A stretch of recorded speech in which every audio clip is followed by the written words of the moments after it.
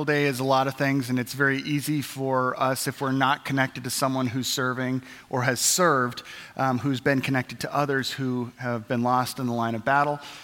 Even for those of us who might be one step removed from first responders, firefighters and police officers and EMTs, it's very easy for us not to recognize the weight of a weekend like this, and we think of it as the day off and the barbecues and everything else. And just speaking very personally as someone who has been on the receiving end of the care of first responders this year in our house fire, I can't tell you the debt of gratitude that we feel to them. And so that sensitizes all of us, I think certainly my family, to the role of people who go in harm's way for others. And so definitely make sure that if you are connected to people who have served in some way, shape, or form, that you definitely extend your gratitude to them, their family as well. It's something that we want to make sure that we always do. This weekend, I get an opportunity to preach alongside Eric Swanson. Eric is, as Pastor Brent mentioned, our campus pastor candidate for our Morris campus, which is going to be launching next year. And so what we're going to do is bring to you the beginning of a series that's going to be going through the summer, through the book of Hebrews. And so if you could stand as we read Hebrews chapter 1. Hebrews chapter 1, verses 1 through 3. This is the author of Hebrews. We don't know who it is. We're totally clueless on who the guy is. We have some ideas, some guesses, but no one knows for sure. We don't even know the exact church location that he was writing to, but most scholars believe it was somewhere in Rome. He was writing to a group of Jewish people that were now Christian. They put their faith in Jesus, and he's writing them really all about Jesus and how central and superior he is, how important he is. And this is the first 3 verses that he kind of consolidates everything that he wants to say in the rest of the book. The first 3 verses, this is the movie trailer for the rest of the book of Hebrews, and this is what he says. In the past, God spoke to our ancestors through the prophets at many times and in various ways. But in these last days, he's spoken to us by his Son, whom he appointed heir of all things, and through whom he also made the universe. The Son is the radiance of God's glory and the exact representation of his being, sustaining all things by his powerful word. After he had provided purification for sins, he sat down at the right hand of the majesty in heaven. This is the word of the Lord. Amen. Please be seated.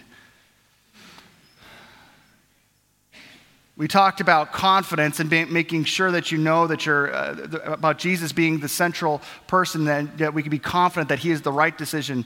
And whenever you think of right decision, of course, all of our minds go to, we know what it is. It's Netflix. Netflix is something that, how many of you currently have Netflix or have had Netflix and you've watched stuff on Netflix? Okay, so you know what I'm talking about. Let's go and watch a movie. I don't know what I want to watch, but I'm sure that we'll be able to find something because there's literally billions of movies on Netflix. And so you start to shuffle through. And all of a sudden you're like, oh, I love this film. But I'm not going to watch it because there might be a better one. Oh, I love this TV show. I can't believe they got this TV show. I remember watching this when I was in 3rd grade. Oh, everyone got it. But just to be on the safe side, let's keep going. And we do this, right? 45 minutes goes by. You have watched nothing.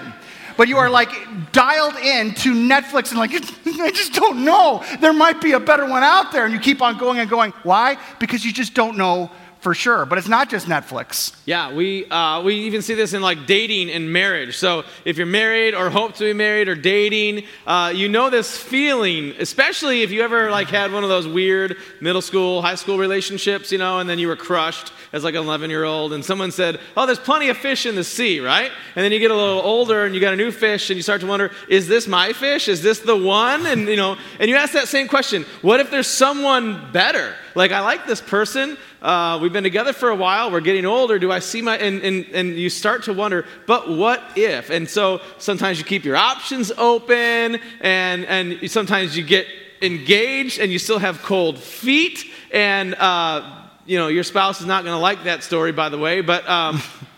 Even in the area of dating and marriage and relationships, we have this idea of what if? How do I know for sure? Yeah, and it's not only those two things. If you're a high schooler right now, you've got major pressure about what type of school you're going to go to and what kind of job, vocation. Because if you make the wrong choice on your college, you will never, ever have a career. If you make the wrong choice about a vocation, if you get in the wrong career, it's over. Like in the rest of your life, you're homeless. That's what's going to happen. And so the insecurity is, well, I want to make the right decision, but how do I know for sure? How do I know for sure? That goes through all of our minds, even in little areas. And so for me, Memorial Day weekend kicks off summer, which means like ice cream shops open back up, or if you go on vacation. And so even in little areas, so we'll take like the kids to go get ice cream, right? And there's like 1,000 flavors. And I start to sweat this decision because I'm going to get one scoop. And how do I know for sure that I'm not missing out? Because then the rest of my kids are going to get something different. What if I'm jealous that I chose poorly and I really wish I had their kind? And so I'm like interviewing the other customers as they walk out with ice cream, like, what'd you get? How is it? Can I taste that? And I'm asking the people behind the counter for recommendations, and I'm sweating this decision like it's a big deal. But how do you know for sure? And then, my wife makes fun of me because no matter what, after all that interviewing and asking for recommendations, I just go with cookie dough every single time. So how do we know for sure? This is in big areas in our life and small areas of our life, but we see this even spiritually, in our relationship with God, in religion. How do I know for sure? How do I know that the God I worship, the religion I practice is right? Maybe it's what I grew up with, the tradition that my parents taught me. And then maybe later in life you start to ask questions that you never asked, or you meet people that talk differently, believe differently, smart people who make good points, and you start to wonder, what if what I believe isn't right? What if it doesn't matter if you believe differently than what I believe? How do I know for sure? And in our relationship with God, what this leads us to is three things: insecurity, confusion, and drift.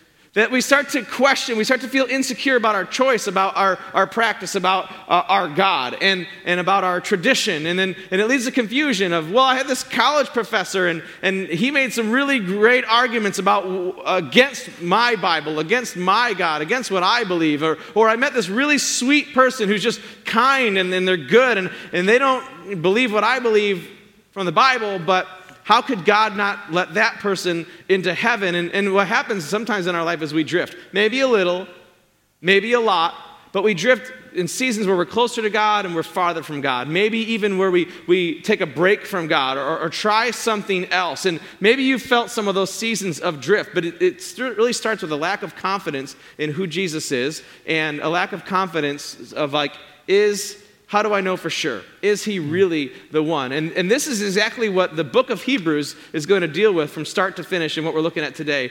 This is why he wrote this letter to the Hebrew church. Yeah, so their context within the Hebrew church was they were going through stuff. And one of the things they were going through was they were experiencing the strains of staying on mission with other Christians.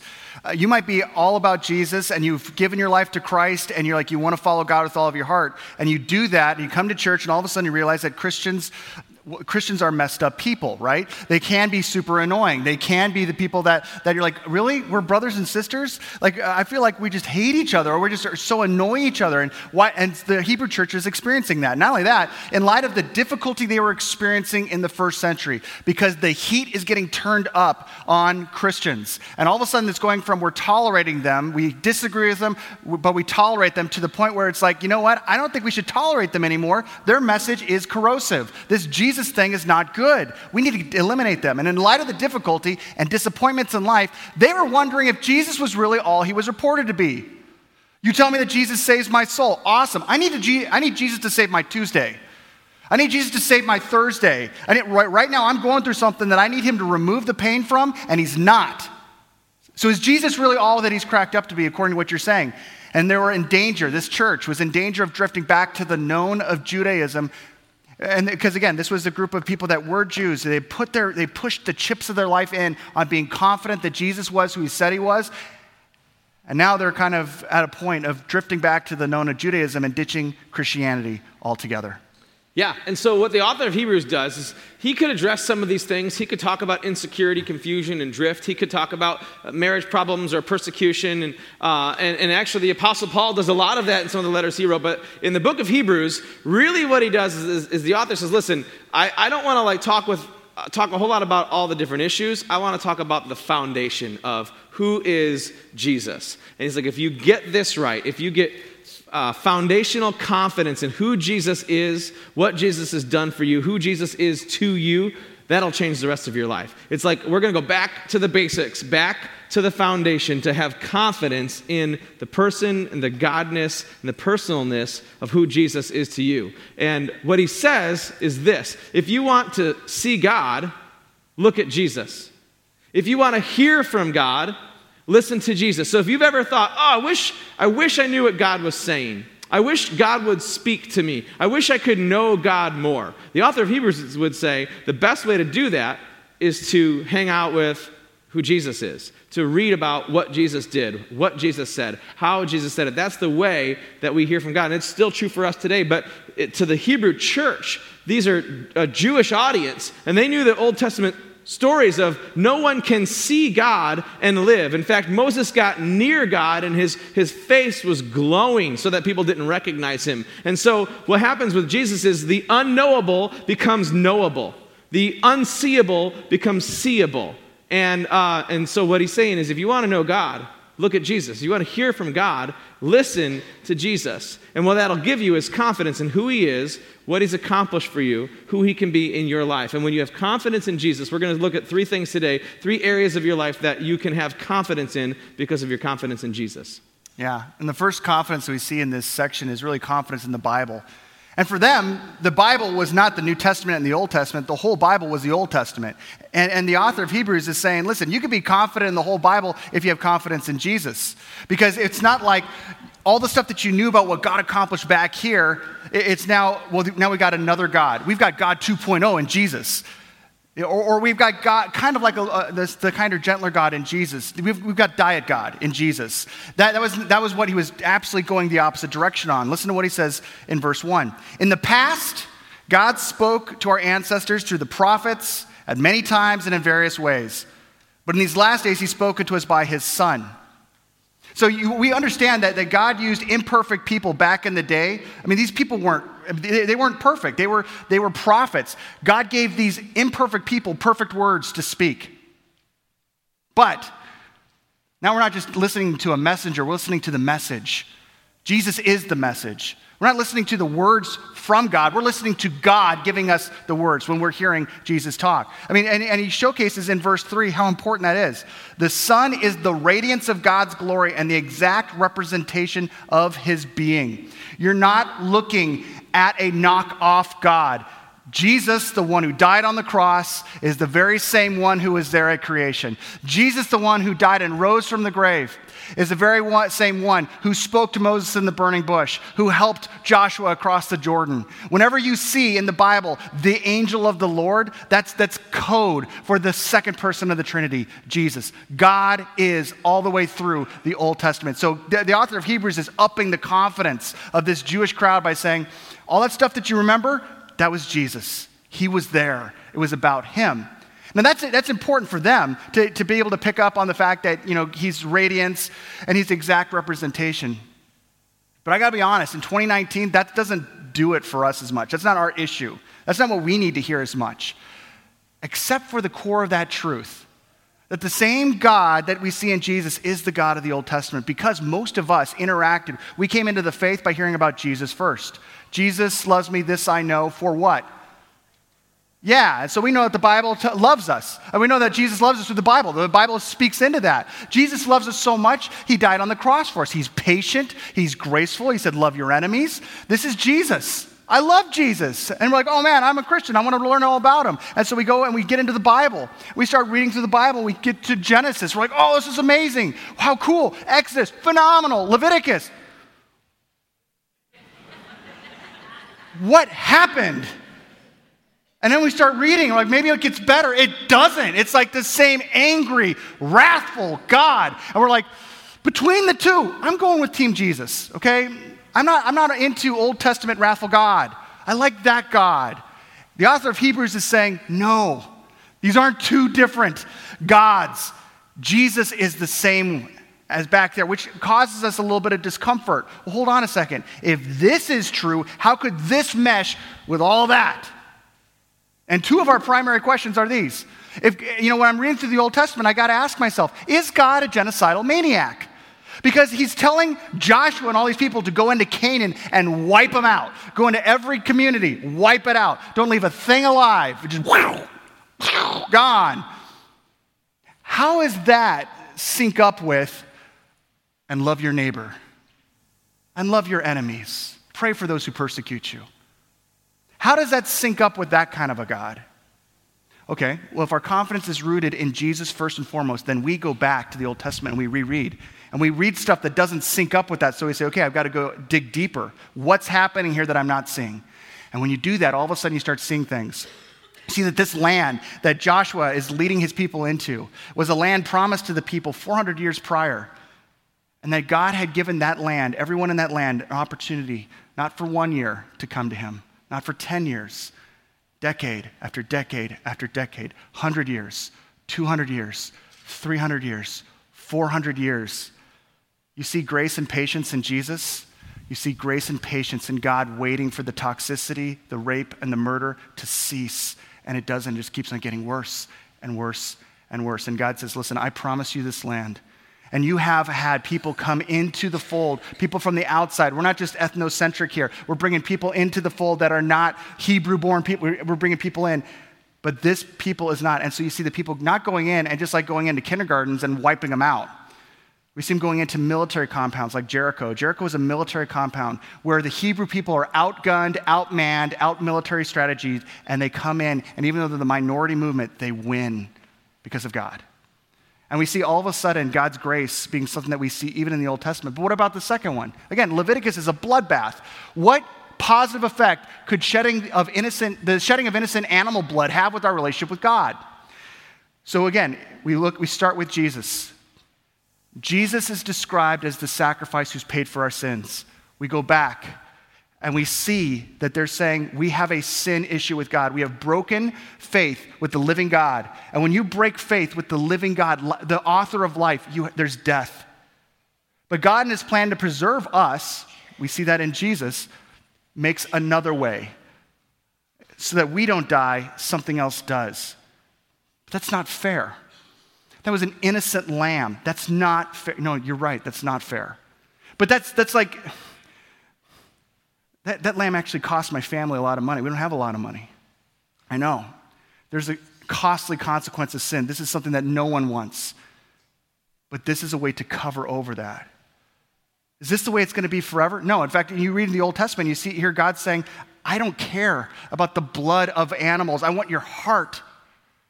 And all of a sudden, when you get back to Jesus, all of a sudden you see the person who says, I still don't care about the blood of innocent animals. I care about your heart. So much so that you're not going to, from this point on, kill any other innocent animal, shed any other innocent animal's blood, because I'm the sacrifice. I am the Lamb of God who takes away the sin of the world. When you start with Jesus in 2019, all of a sudden you go back to the Old Testament and you start going through and seeing that God is moving something in a direction. And when you want to understand what God's heart is really like, you look at Jesus. If you want to see God, look at Jesus. If you want to know what God really sounds like, really acts like, listen to Jesus, and then go back and listen to each one of those other parts of the Bible. Yeah, so our confidence in Jesus really gives us confidence in God's word, like all of Scripture. The second area is that it gives us confidence in our own personal worth.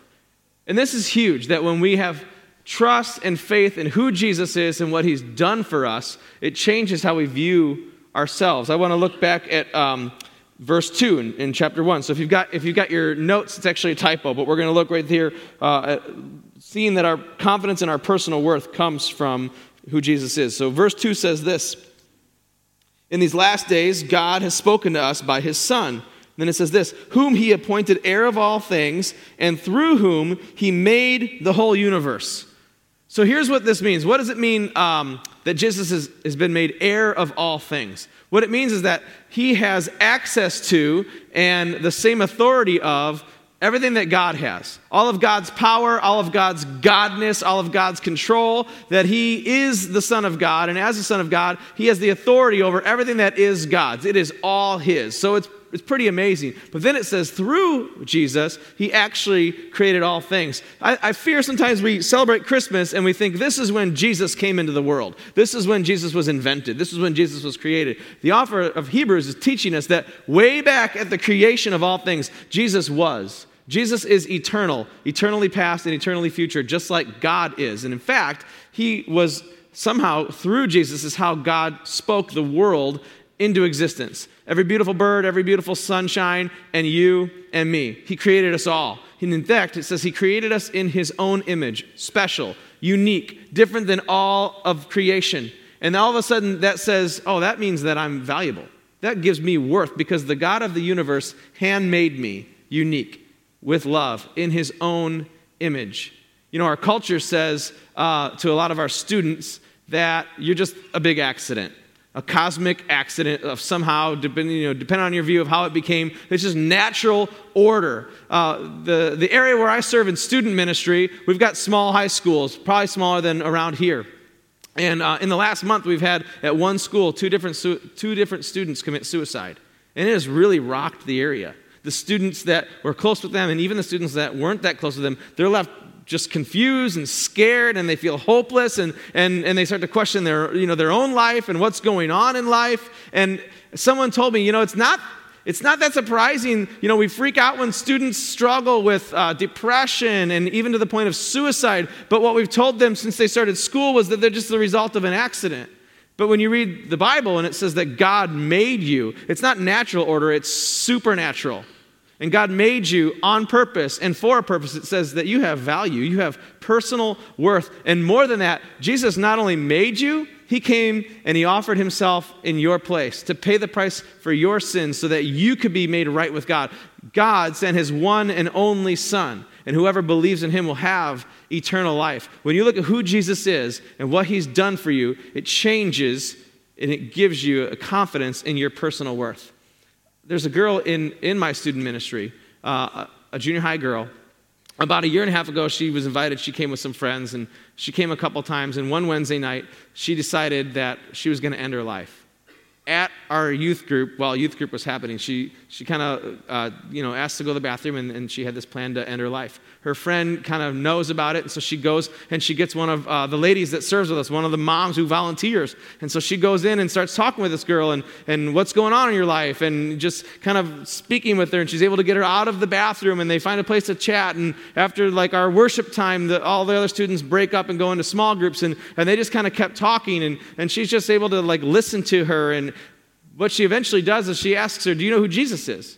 Who is Jesus to you? And she shares who Jesus is. And on the same night that this girl planned on taking her own life, she decides not to, and she actually gives her life to Jesus. And she's saved for eternity. And I didn't even hear about this story until about 10:30 at night, right? This whole night, we got all these people and going different places, and this mom calls me up as I'm driving home. She's like, I'm so sorry. Something big happened tonight. I need to make sure you know about it, but I had to get my girls home, and I wasn't able to grab you. And so she's telling me, I'm like, hold on, this was going to happen at youth group. I can't believe it. Thank you so much for being a first responder and helping this girl in this horrible time of need. And then bonus, you invited her to a relationship with Jesus, and she believes now. And it's like the coolest story ever. But what changed in her was her sense of personal worth based on who Jesus is. And so now for a year and a half, she's been an active, involved part of our youth group, going on trips, coming on Wednesday nights, and following God with her life. And the only thing that changed was her personal value. She had confidence in it because of her confidence in who Jesus is and what he's done for her. And that's the same true for us. We have confidence in the Bible. We can have confidence in our personal worth. And then one more area. Yeah, the other area that we see in the first couple verses here is just the confidence that we have even in the midst of our conflict. Even in the midst of those things that tear us apart. One commentator on Hebrews put it this way: discouragement. What believer through the ages at one time or another has not felt its numbing grip pulling him or her towards the mire of self-pity and despair? Life, and thus the Christian life, is fraught with trials that suck the emotional winds from our sails. When discouragement comes, the kind of discouragement that screams questions at the faith, we need encouragement and perspective. We need the community of faith. We need help to stay the course of commitment. Hebrews was written to offer such help, and we see that right in the third verse in this passage. It says this: the Son is the radiance of God's glory, the exact representation of his being, and then get this, sustaining all things. So easy just to fly right over that phrase, but sustaining all things. You know what this tells me? This tells me this: all things, that includes you and me. When Jesus is actively sustaining all things, that includes you and me. And check this out, what he says there at the very end there. He says, and he provided, sustaining all things by his powerful word after he had provided purification from sins. So if you're a Christian, you put your trust in that. Jesus died for my sins. And a lot of us and that's the end of the story. Nope. That's not the end of Jesus' work in your life. After he sat down, after he provided purification for sins, he sat down at the right hand of the majesty in heaven. And that's a Hebrew Jewish way of saying this: God's in control. After he died for your sins, after he rose from the grave, he is in control.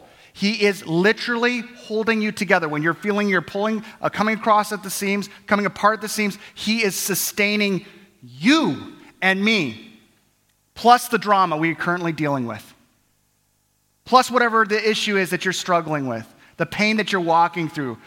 Life is dramatic, and there are people in this room right now that are carrying a massively heavy load, and you're dragging it behind you, and it's all-encompassing. It's like what you're thinking about when you're in school. It's what you're thinking about when you're at work. It's what you're thinking about when you're at lunch. I mean, it's always on your mind, and it's weighing you down. Jesus is promising here through this passage that he is not just holding you together when you're the best version of yourself. When you're just killing it in life. Things are going good in your relationship at work. Things are going good at school. Grades are going good. And those moments, and when everything's awesome, Jesus is holding you together. No, he's not talking about that at all.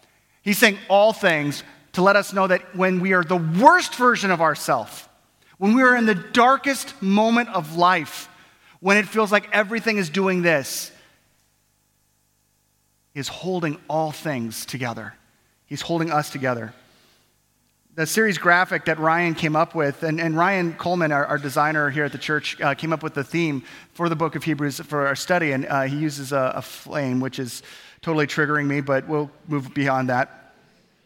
And he called it Another in the Fire, which that's a double trigger. Come on, Ryan. But it's actually, it's coming from a song that Hillsong United wrote, talking about how, you look at the story of Shadrach, Meshach, and Abednego, and they get chucked in the fire, and they're like, look, Nebuchadnezzar, if you throw us in the fire because we're worshiping the one true God, we believe he's going to deliver us. But even if he doesn't, we're good with that because we can trust him. And we'll see him as soon as we die. And then all of a sudden, Nebuchadnezzar sees the three in the fire, but he sees a fourth. There was another in the fire. I believe that was Jesus. Because whenever you see that, the angel of the Lord in the scriptures, you see the second person of the Trinity surfacing, reminding his people, I'm with you even in this.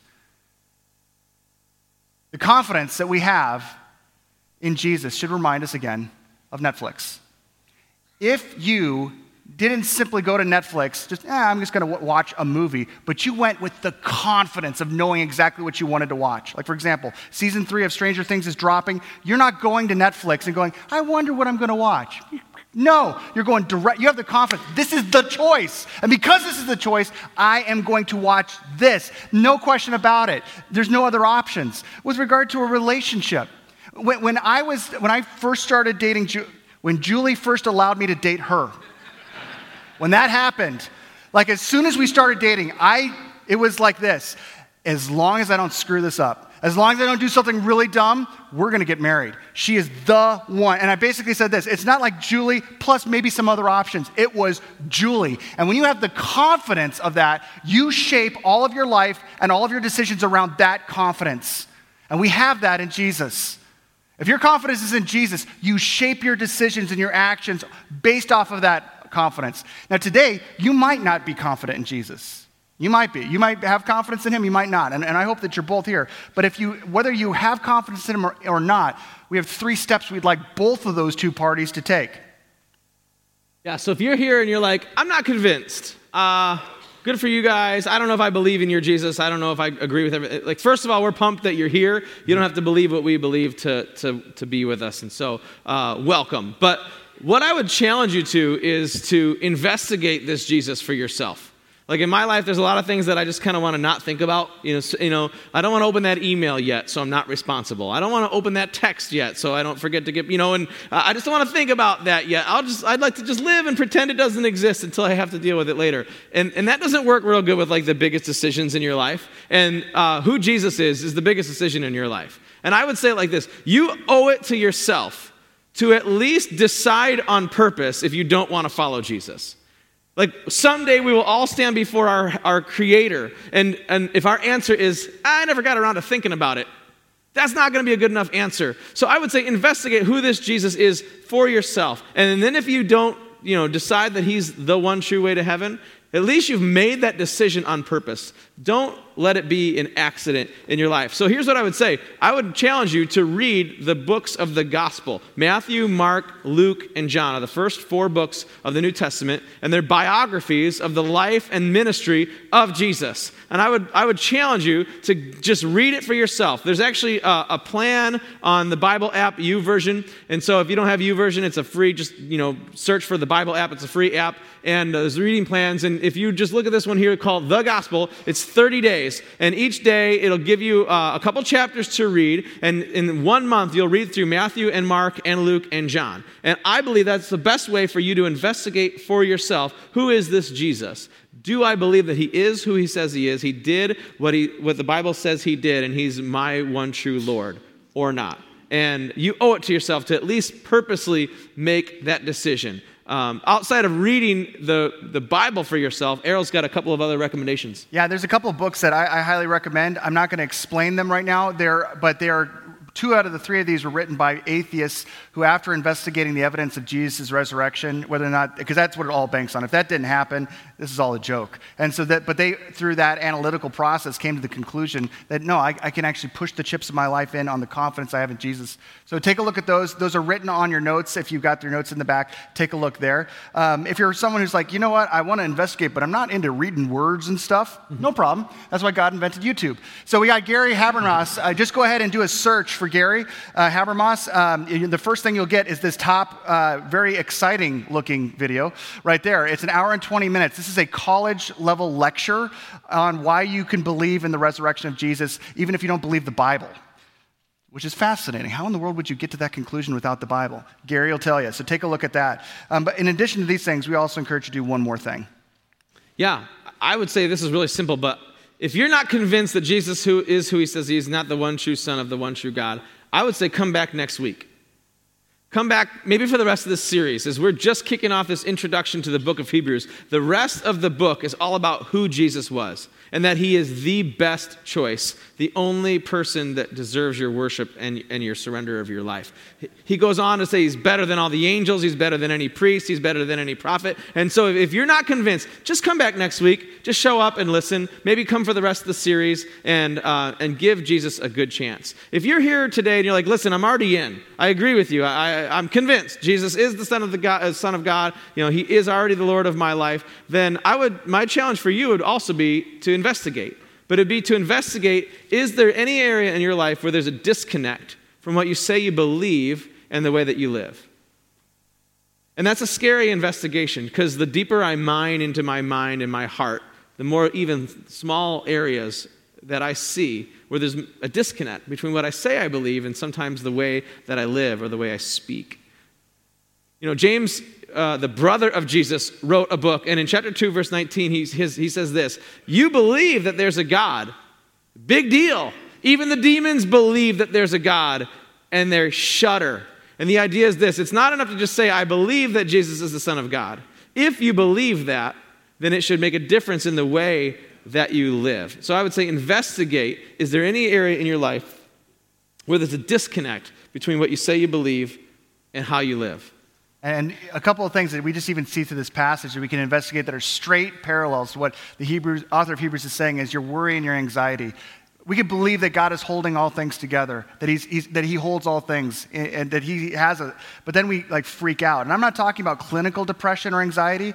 That's stuff that I'm talking about the type of worry and anxiety that we shovel on top of any of our clinical anxiety. The stuff that we make for ourselves because we're just out of place and out of sorts.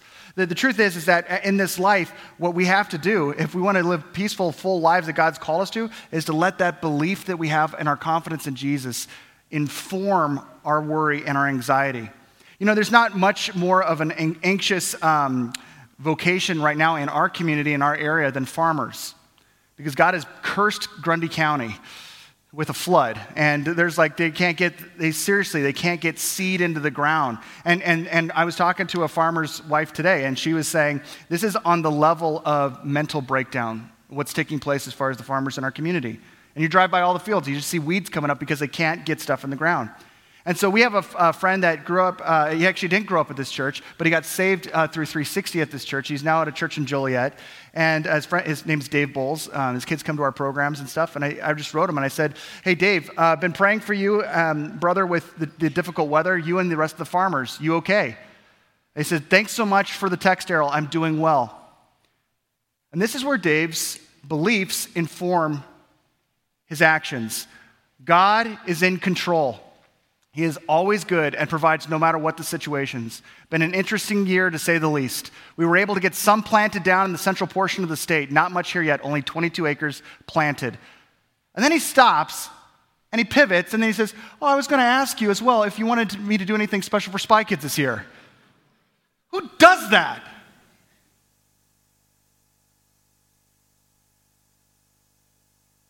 That's who does that. It's not easy, but that's what you have at your disposal if your confidence is in Jesus. And not only that, your view of other people's status is informed as well. If you believe that God, in fact, Jesus is in fact the one who's created all of us, created us in his image, we have value in that, then that all of a sudden speaks into how we look at other people's statuses.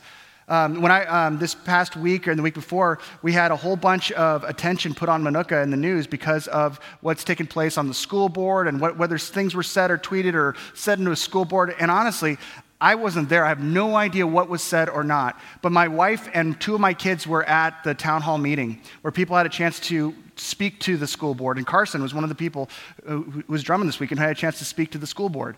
And the thing that he said afterwards is this. He said, you know what? In the midst of everything else about what happened or what didn't happen, we don't know that. But the thing that was so important for me was to hear friends of mine and people that I know around school who are people of color who had a chance to say, listen, I need to tell you that I have been treated differently. This is what was said to me. This is something that was said to me simply because of the way that I look, making me feel devalued.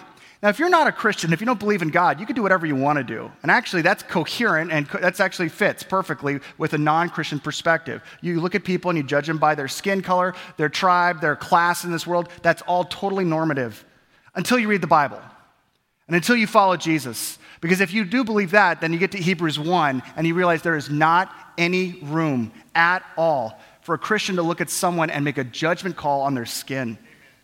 Yeah? And so the cool thing is this, is that because of that, we actually do make a judgment call. It's just different. We just look at them and go, oh, that person's valuable. That person's loved by God. Look at the palette of colors that God has used to make this world of humans. And we get a chance to look at his art every single day. Amen? As a Christian, we get that informed by our confidence in Jesus. And the third area I would say to investigate is there a disconnect, is your view of other people's status with God. And what I mean is this, if you believe that Jesus is the Son of God and the only way to get right with God, then something in us should be broken and bothered by anyone who doesn't yet know that to be true. Now, our world loves this message of tolerance, right? And you can believe what you want, and that's totally fine with me. And I don't mean like in a judgmental way to say other people are wrong, but what I mean is if someone believes differently than us, we should know better to say, if I really believe my confidence is Jesus is the only way to God, then I want so badly for you to know the truth without, yelling at you or bashing you with my Bible or judging you, but just to say that there's something in me that says, no, it feels really good to say you believe what you want and you be a good person and all that, and we're all good at the end. But if your confidence is that Jesus is who he said he is, and Jesus himself said, I am the only way. No man comes to the Father except through me. Then we should have the same feeling that something in us should be broken for every person we know that doesn't yet know Jesus. Our confidence in Jesus should lead us to share our faith with everybody we possibly can. Yeah. And as we were talking before, one of the things that as Christians we're called to do, we're not called to tolerance. We're called to something far more difficult. We're called to love. We can tolerate people all day long. Jesus said, don't just tolerate them, love them. Love them. And as we're going through this whole series, as we're looking into the reality that Jesus is alongside us, what we need to realize is the thing that we celebrate once a month at our church when we come to the Lord's table This is a table for Christians, for people who said, I have put my confidence, not the fact that I don't have questions, not the fact that I don't have doubts, but I am pushing the chips of my confidence in with Jesus. I'm betting my life on him. Do I have all my questions answered? I don't. But I can tell you this much. God came to earth. He died for my sins. And he rose again. And so in 2019, I can follow him. The bread represents his body. The cup represents his blood. And we take that in remembrance of him. If you're a Christian, in just a moment, we're going to be coming around the tables. I want to encourage you to exit your rows when you do this, to go around both sides of the table so that the lines can come through, get the bread and the cup and bring them back, and spend some moments in contemplation. If you haven't put your confidence in Jesus, this table isn't for you, but it could be. There's no magic formula we see in Scripture, simply a turning over of your heart and saying, I'm giving my life to you, Jesus. I'm trusting you with it. My confidence is in your work, your finished work on the cross for me. So right now, go ahead and do that, and we'll take the elements in just a moment together.